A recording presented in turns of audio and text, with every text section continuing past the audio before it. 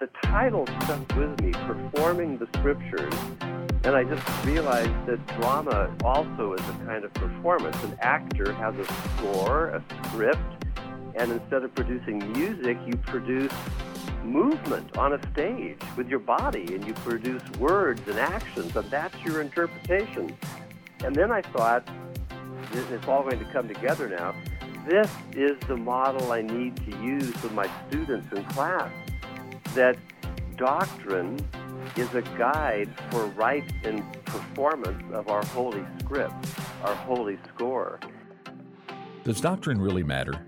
The Apostle Paul once wrote to a young pastor named Titus, instructing him to hold firm to the trustworthy word he was taught, so that he may be able to give instruction in sound doctrine. Welcome to Credo Podcast, where doctrine matters and theological ideas have consequences. Here's your host, Dr. Matthew Barrett, Executive Editor of Credo Magazine and Associate Professor of Christian Theology at Midwestern Seminary. Welcome to the Credo Podcast, where doctrine matters. I am Matthew Barrett, your host. I must admit that one theologian that I find myself reading again and again, and I just can't help returning to, is Kevin Van Hooser. If you are familiar with any of Kevin's writings, you know that he has a special gift for communicating sometimes difficult doctrines of the faith, complex doctrines even, in a way that brings the truths of those doctrines home, not just for the average pastor or Christian, but also for us theologians as well. He also has a way of bringing us from the drama of the Bible, the story that God himself is not only written as the script writer, but the story in which he's the main actor. Kevin has a great way of bringing us from that drama to doctrine, that transition that is so important for understanding how we move from what God has done to the theological conclusions we should draw and their implications for the Christian life. I thought, wouldn't it be great to have Kevin on the Credo Podcast, not only to talk about so many of his theological contributions in the past, some of them that I've just mentioned, but also to let you, as the listener, behind the scenes, behind the curtain, so to speak, to let you hear Kevin's own story of how he became a systematic theologian and why he loves being a systematic theologian and what that means for him personally. With that said, Kevin, thank you for joining me on the Credo Podcast. It's a pleasure to be here, and thank you for those kind words. You know, there are many listeners of the Credo Podcast that are no doubt familiar with any number of your publications, but they may not be familiar with your own story. What is it that's, being the systematic theologian that you are today, how did that journey first begin? And what was it that, or maybe there were a number of things that moved you to say, you know what, I want to devote my mind and energy and even my heart to a life theological? Yes. As a child, I don't remember as a 5-year-old saying I wanted to grow up and be a systematic theologian. So something must have happened. Some people must have gotten involved in my life, and that is what happened. I was privileged to know from a very young age a Bible scholar, and I had no idea how scholarly he was at the time, but this is a person with an international reputation. I just knew him as someone I enjoyed hearing preach, and he was also the man who baptized me when I was 10 years old, just a friend of the family. And his name was Bob Gundry, Robert Gundry, a New Testament professor at Westmont College, as I grew up in the Santa Barbara area. So he was in my life, and that's just something that God uses, as I'll make clear. But I didn't really feel the need for theology until I went to college. I went to Amherst College in Massachusetts as a freshman, and I was a Christian, but I was asked questions that I had never been asked before, and kind of teased about being a Christian, and all I had at the time was a little paperback book by John Stott entitled "Your Mind Matters," and I came to be convinced that it did. I did not have good answers to the questions these atheist freshmen or skeptical freshmen were asking me. And to some extent, I underwent a kind of persecution there, just because I had to take stands on certain types of behavior as well as belief.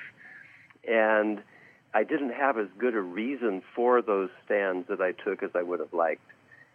So while I was at Amherst, I got interested in theology, realized that it probably wasn't the best place to study theology. So I wrote a letter to Robert Gundry, and I kind of took the role of the prodigal son. I was in the far country. I was on the East Coast, making merry with these secular freshmen, and asked him if he thought I should go to Westmont, where he was teaching, and get a Christian education. And he wrote a fantastic letter, kind of taking the role of the father of the prodigal son, and he said, come to us and we will prepare a feast. We will roast the fatted calf of academic instruction until it is well done. And I just thought, what, that's just, that kind of interest and pastoral insight. So I left Amherst College, went to Westmont, and was very interested in theology and apologetics, you see, because I had these questions and I wanted to make a defense of my faith. So apologetics was a big interest, as was New Testament, because Robert Gundry was a New Testament scholar. So I wanted to be a New Testament scholar. So I put a lot of energy into Greek, and with other religious studies majors at Westmont, intended to be a New Testament scholar because we all wanted to be like Bob Gundry. To his credit, in one of the office hour sessions, he took me aside and said, I think you should do systematic theology. And at first I was crestfallen because I thought, he doesn't want me. I'm not good enough. But rather, I think he just saw that I was the kind of person that had lots of interests, that could think philosophically. That was my second major. And I think looking back on it, I'm not exactly sure what he saw, but I'm so thankful that he intervened and stopped me from being only a New Testament scholar, because as a systematic theology, you get the New Testament and more. So I've never lost my love for the New Testament and New Testament theology, which I think began with a class in New Testament theology I took from him. And I just remember the main term paper the assignment was, read the New Testament and state the central theme. And, that was probably the hardest assignment I've ever had in college. Wow. It's, I'm always amazed that, as I talk to so many different theologians, I'm always amazed. This type of story tends to be so pivotal in a theologian's life. The influence of someone like Gundry. I am so intrigued by just his insight and wisdom that so early on he recognized, I know you have a love for New Testament studies and New Testament theology, but what about systematics? Now, at that point, you've mentioned how, you were crushed at first. You thought, does he? Maybe he doesn't want me. Those sort of things. As you started in the days and years ahead, as you started to explore systematics, was it at a certain point that you realized, well, I think he was right? Yeah. Well, let me fill in one of the blanks. When he told me that, it wasn't just the insight into me. It was also his read of the situation. He said, we have plenty of evangelicals now going to Great Britain, getting PhDs. The New Testament is pretty well served by evangelicals. But I remember at the time he told me there were only two people, this is at least how I remember it, he said there were only two people who were doing, the kind of systematic theology he thought should be done, and that was Carl F. H. Henry and Bernard Bram. And so the point was, he said, we have all these exegetes getting ready, to step into their roles as New Testament professors.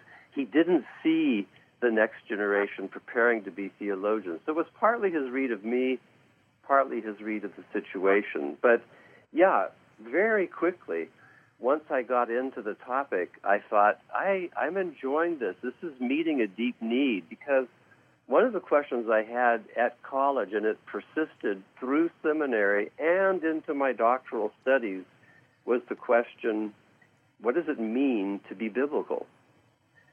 You see, that's a kind of a philosophical question, right? It wasn't, what does the Bible say? It was the question, what does it mean to be biblical? And I just never was able to shake that question, because everyone claimed to be biblical, right? But they were saying different things. There was conflict. I wanted to dig down deeper and ask the question prior to exegesis, perhaps, is what does it mean to be biblical? And yet, as I've learned, even that question has to be governed by Scripture and theology. So that's my quest in a nutshell. Just out of curiosity, was there ever a point, down the road, once you were, jumped headfirst into systematics, that you had a follow-up conversation with Gundry? Oh, yes. You know what? I have follow-up conversations with him still. Okay. He is alive and well and lucid.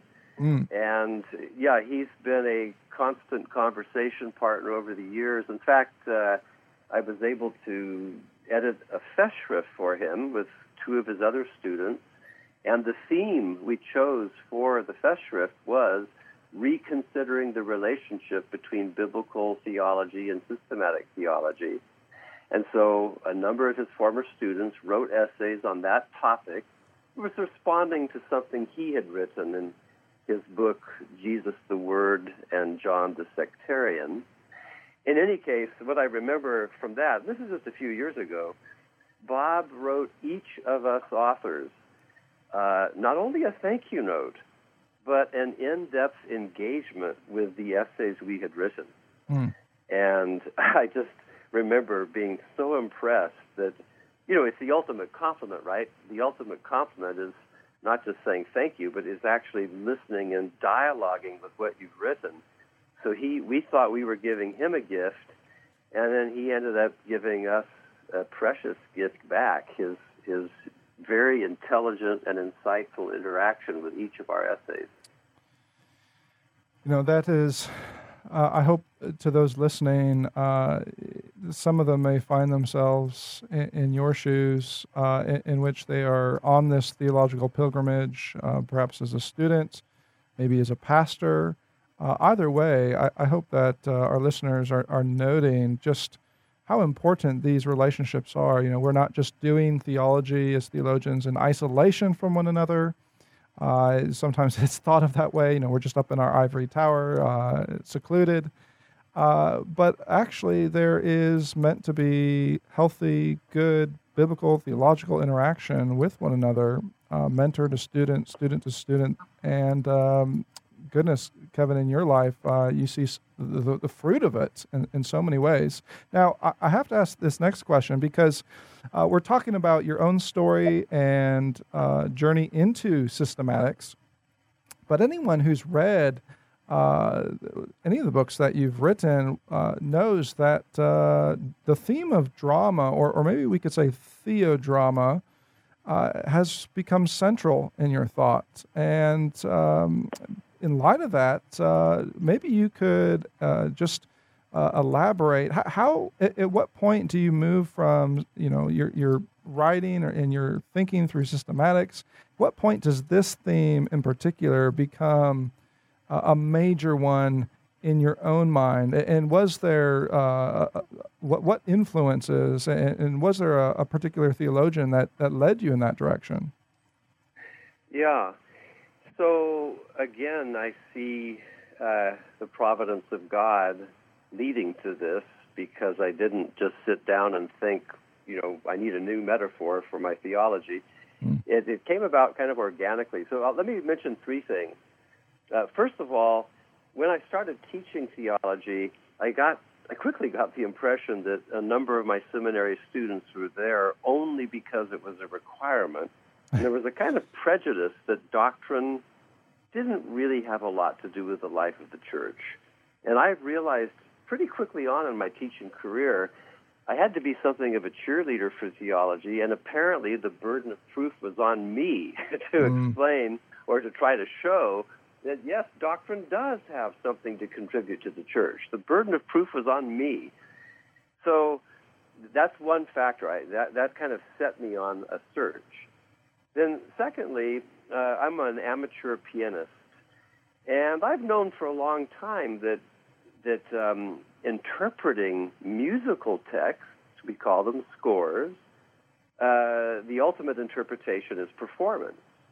And I had a really good piano teacher when I was in college by the name of John Nordquist, and he helped me to see that I wasn't just playing notes, I was interpreting. There were decisions to be made. How do you play this passage?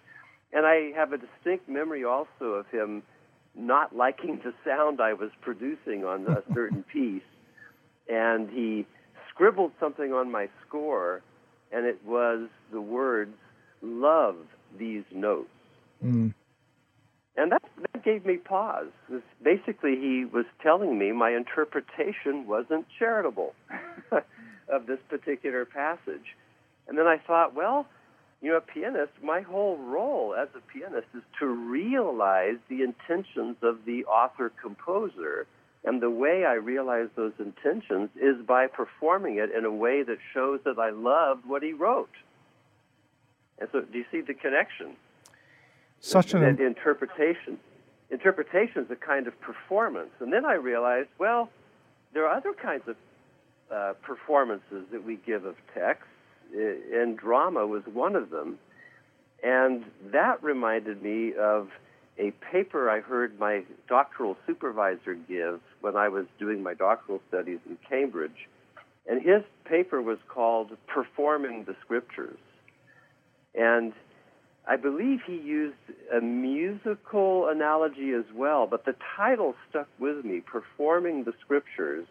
And I just realized that drama also is a kind of performance. An actor has a score, a script, and instead of producing music, you produce movement on a stage with your body, and you produce words and actions, and that's your interpretation. And then I thought, it's all going to come together now. This is the model I need to use with my students in class, that doctrine is a guide for right in performance of our holy script, our holy score.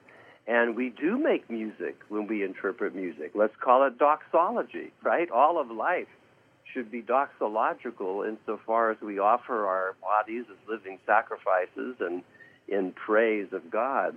So it just all came together. After a while, all these ingredients came together, my being a pianist, my hearing this lecture on performing the scriptures, and then just trying to bring doctrine to life in the classroom. We've been talking to Kevin Vanhoozer and his journey into systematic theology, but let's take a quick break to hear from one of our sponsors. Midwestern Seminary's 81-hour Master of Divinity degree prepares you for ministry today and tomorrow. Midwestern Seminary's flagship degree program is our primary track for ministry preparation. Requiring only 81 credit hours, the MDiv program is an efficient option for students, equipping them to serve the church in pastoral ministry. Residential students will be trained in a unique community environment passionately focused on the local church. Online students can earn the full degree without leaving their current ministry context. Come be a part of one of the fastest growing seminaries in North America as we develop a new culture of discipleship devoted to the local church and committed to taking God's unchanging word into a rapidly changing world. Visit mbts.edu/mdiv today. We're back from our break and ready to continue our theological conversation with Kevin Vanhoozer. I really love the way you've put it there. that doctrine, and this is something on this podcast we're constantly coming back to, and something that I so want to emphasize with our listeners. Doctrine isn't just something out there that you eventually get to.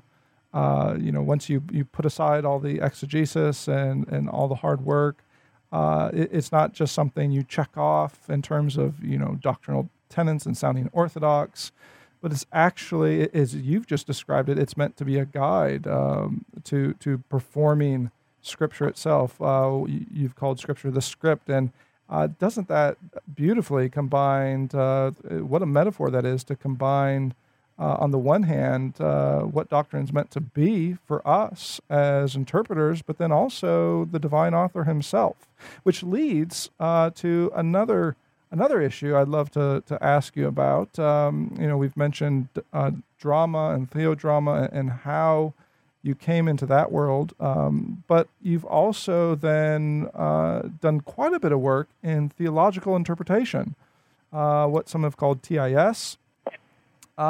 Goodness, it's been over a decade now, I think, that you've been writing on this topic. Maybe you could connect the dots between, you're transitioning from just a basic understanding of systematics to this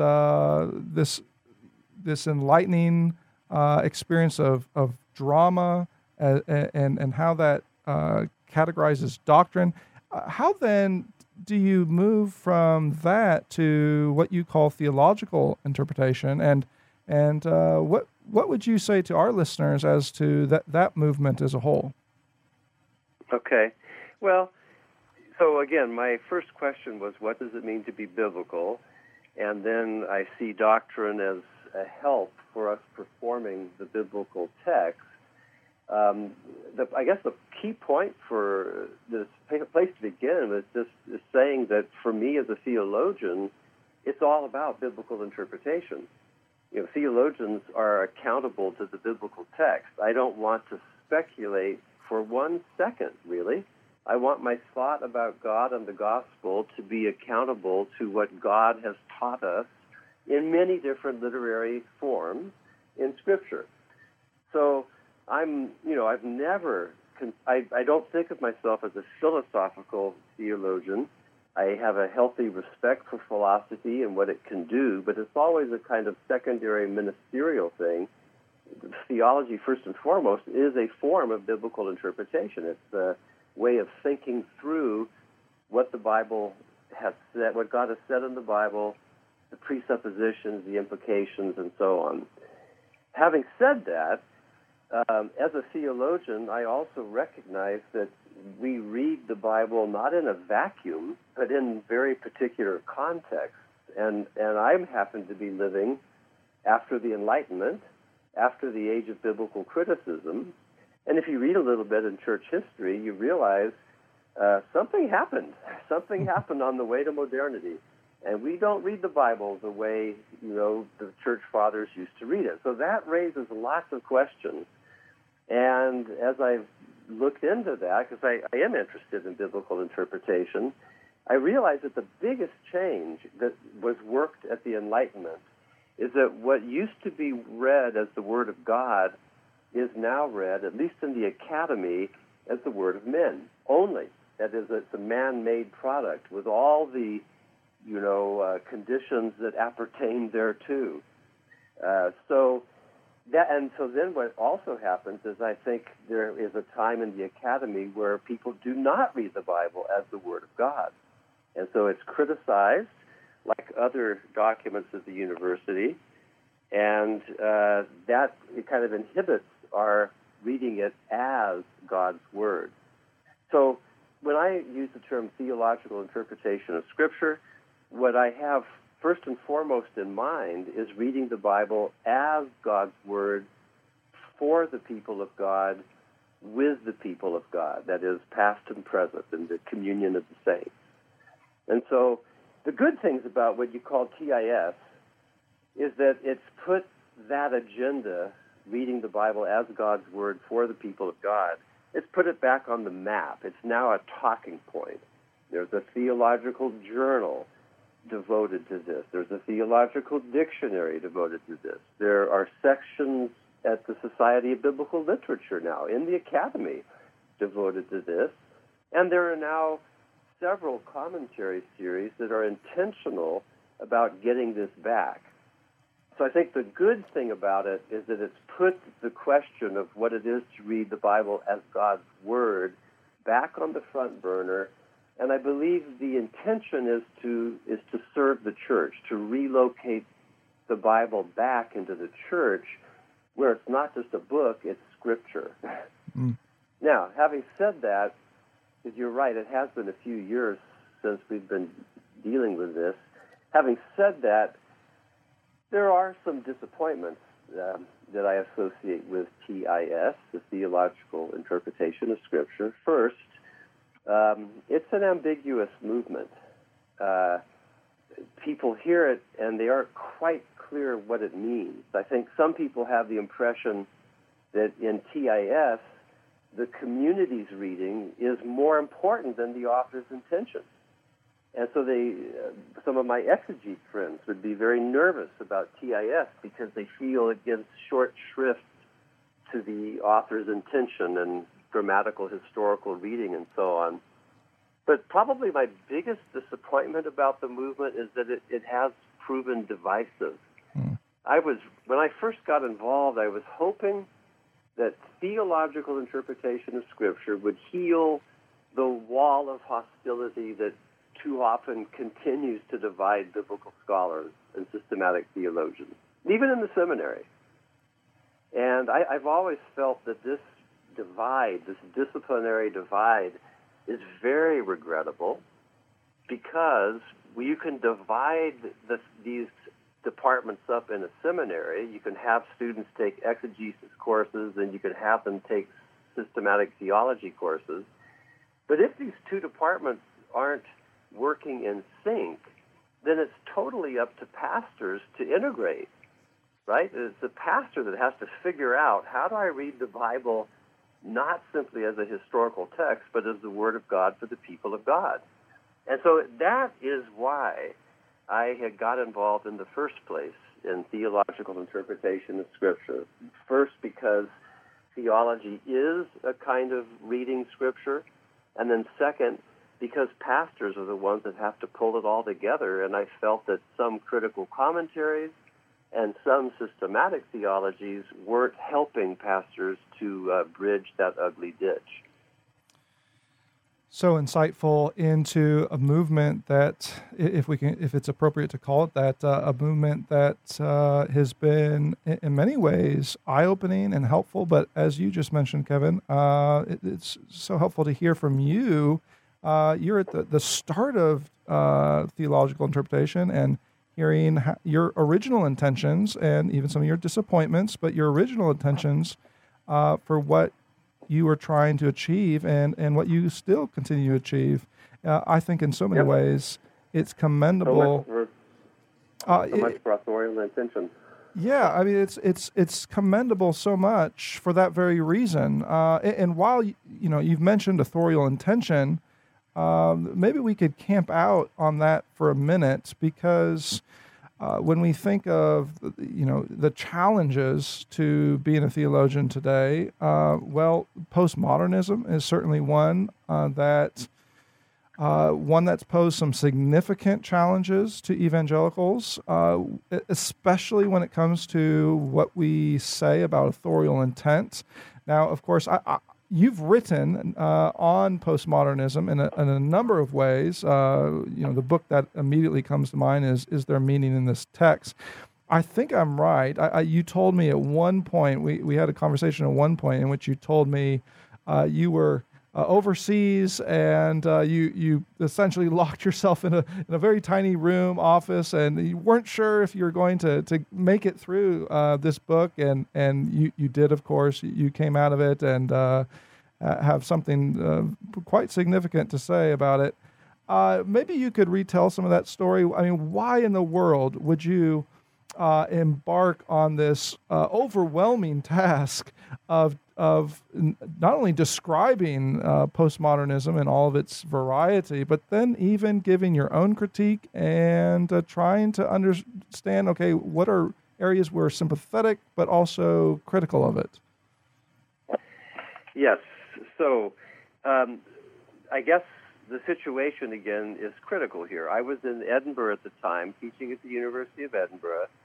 Because I had written my dissertation on Paul Ricoeur's narrative theory, the comparative literature department of Edinburgh University asked me to have a kind of guest slot and talk to master's students in comparative literature about Paul Ricoeur in their literary theory seminar.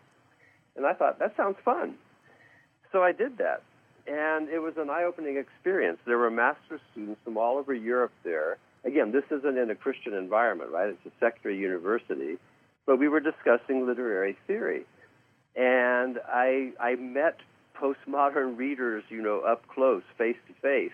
And it also became clear to me that every strategy for reading that existed in the academy eventually was brought to bear by someone on how they interpreted Scripture.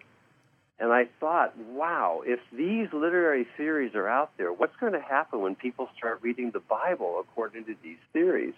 That was the question that had impelled me to look into Paul Ricoeur in the first place, but he was very conservative compared to the postmoderns. So that's why I got interested. I was also leading a seminar in biblical interpretation at the University of Edinburgh in my faculty. And again, people were bringing all sorts of theories to bear on how they were reading Scripture.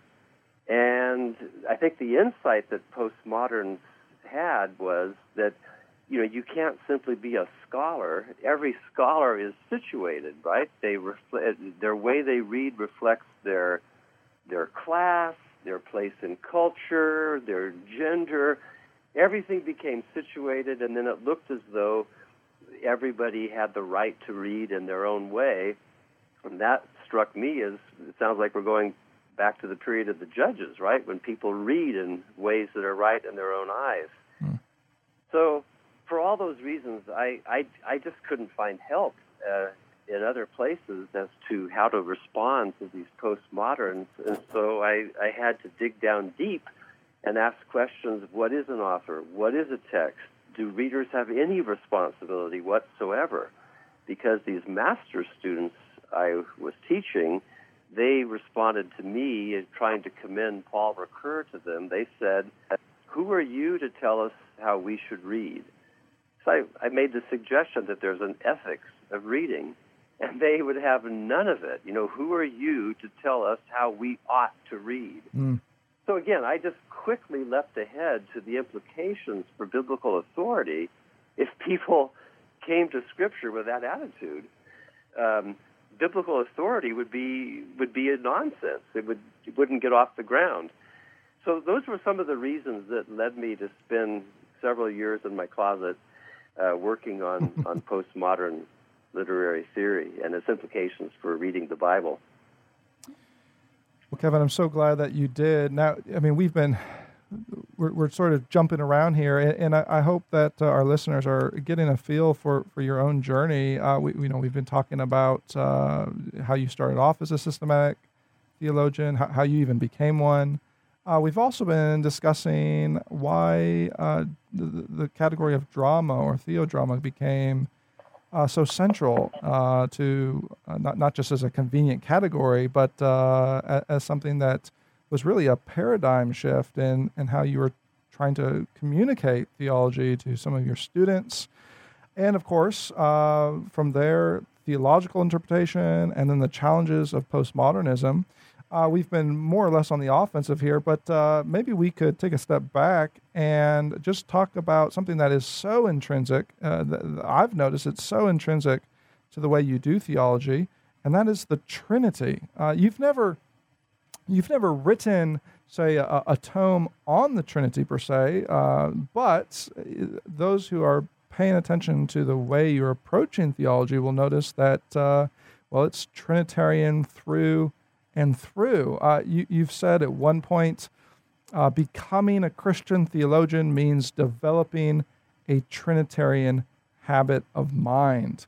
Why is it so critical, so crucial that theologians see every doctrine of the faith through this Trinitarian hermeneutic? As you've already been emphasizing how important biblical interpretation is, why must it also be Trinitarian?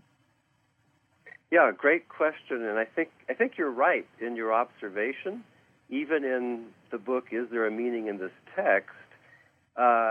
It was structured in a Trinitarian way. I tried to correlate God the Father with author, God the Son with text, and God the Spirit with reader. So you're right. I think from the very start there's been a Trinitarian framework. Just a slight correction.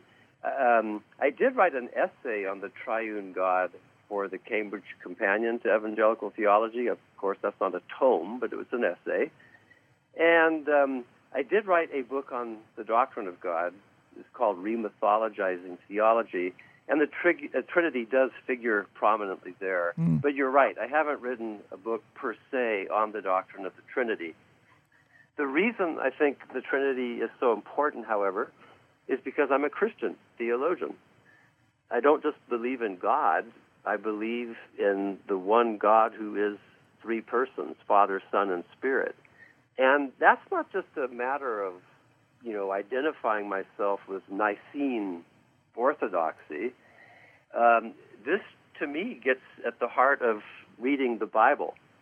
I see the doctrine of the Trinity as a kind of summary of the whole story of salvation, a summation of the gospel in a formula, almost. But I understand the gospel to be, you see, the announcement that filial fellowship with the Father is ours in the Son through the Holy Spirit. And I would argue that the logic and the story of the gospel that we have in Scripture collapse unless we have a firm Trinitarian framework, because Father, Son, and Spirit must all be God for that gospel to be good news. And I do think this is really the key here, that the Trinity and the gospel are mutually implicating. So I agree also with Fred Sanders, who wrote a very good book on this called The Deep Things of God. And in that book, one of his basic themes is that the Trinity is part and parcel of the gospel itself. And again, this picks up things that were known in the early church. They had the formula that the outward works of the Trinity are indivisible, and the idea is that everything God does, all three persons are involved in. So that's what I mean by the habit of mind. If you're going to think Christianly about God and the gospel, you have to think in Trinitarian terms. Whenever we talk about the gospel as Christians, as evangelical Christians, so often we fail to do just that. I think of even the way we evangelize and present the gospel to those who've never heard it before. Often we can sound as though the Trinity is something of secondary importance or perhaps even irrelevant to the gospel message.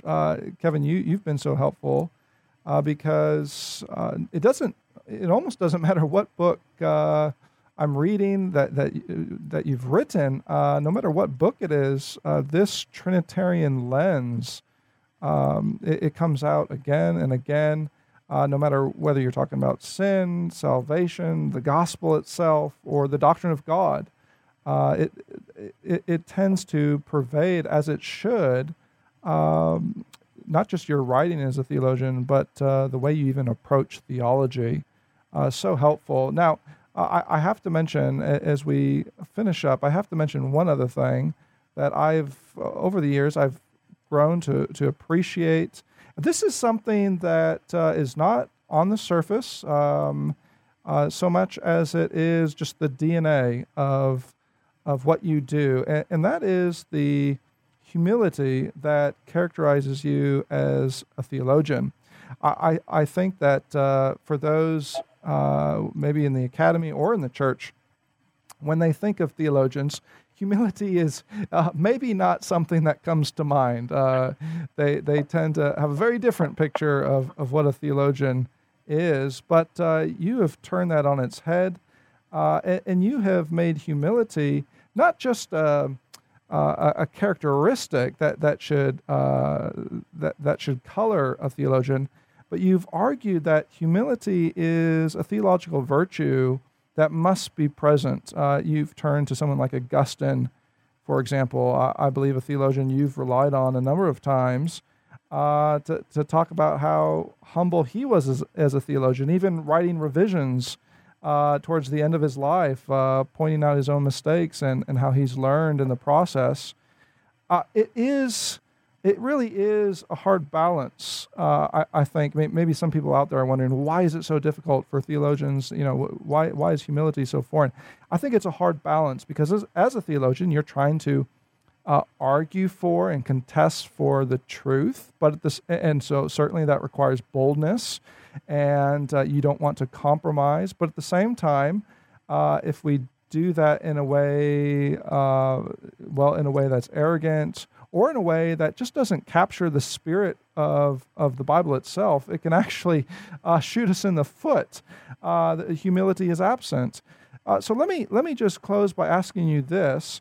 Are there ways that aspiring theologians, maybe some of your own students or our listeners, are there ways that they should be cultivating this mindset of humility as they go about theology? Yeah, it's a very important point. I think the way we bear witness is almost as important as the what of our witness. I'm a big believer that the form should match and be adequate to the content. I work hard and that's another reason why I think drama has been important to me. I think the content of the Christian gospel is dramatic. It's not a matter of an idea. It's of what God has done. That's drama. So this is relevant because at the heart of Christian faith is the cross of Christ and is Christ himself. Paul says, have this mind among you. This is Philippians 2. And then he goes on to talk about Jesus' own humility, his pouring himself out for others. Now, that's not exactly intellectual humility, but I think the idea that Jesus thinks and encourages us to think of others as more important than ourselves, that's the essence of humility. And again, for me, I think the easiest way to cultivate humility is just to be honest with yourself and to get real. You can also travel. That's a wonderful way to become wiser. You can travel through time by reading classic books, and that's often, a humbling experience to realize that there are people who are a lot smarter than you.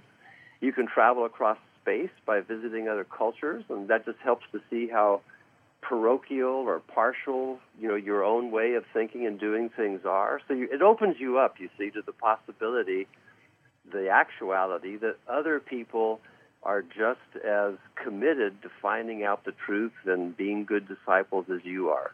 I think that's one part of it.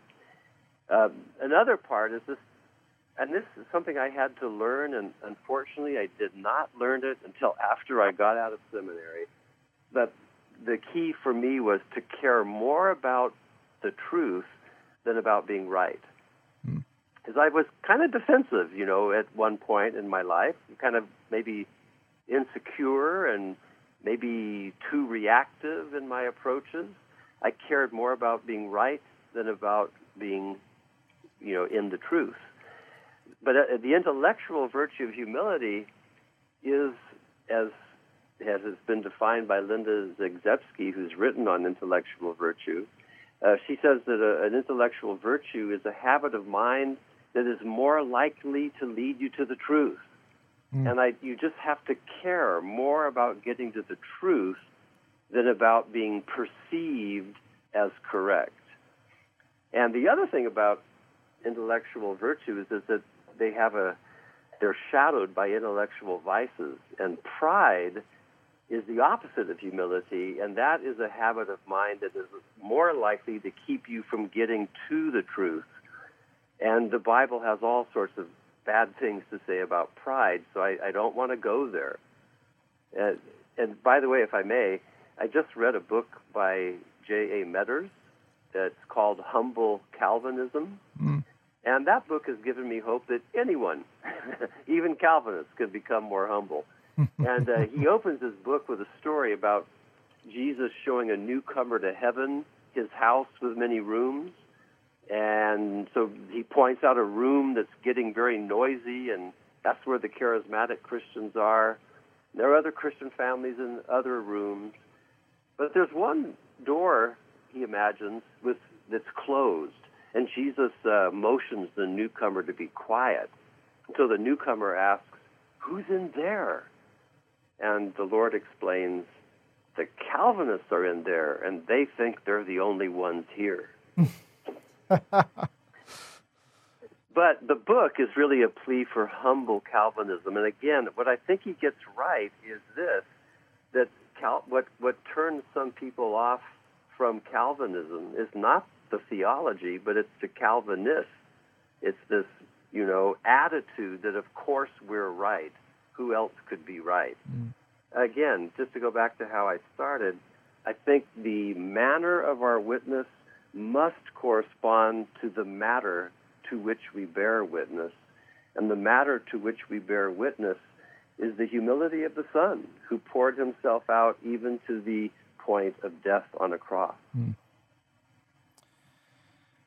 Kevin, it's no small coincidence in light of what you just said about humility and that anecdote about Calvinism. It's no small coincidence that this is the year 2019. That's the anniversary year of the Canons of Dort.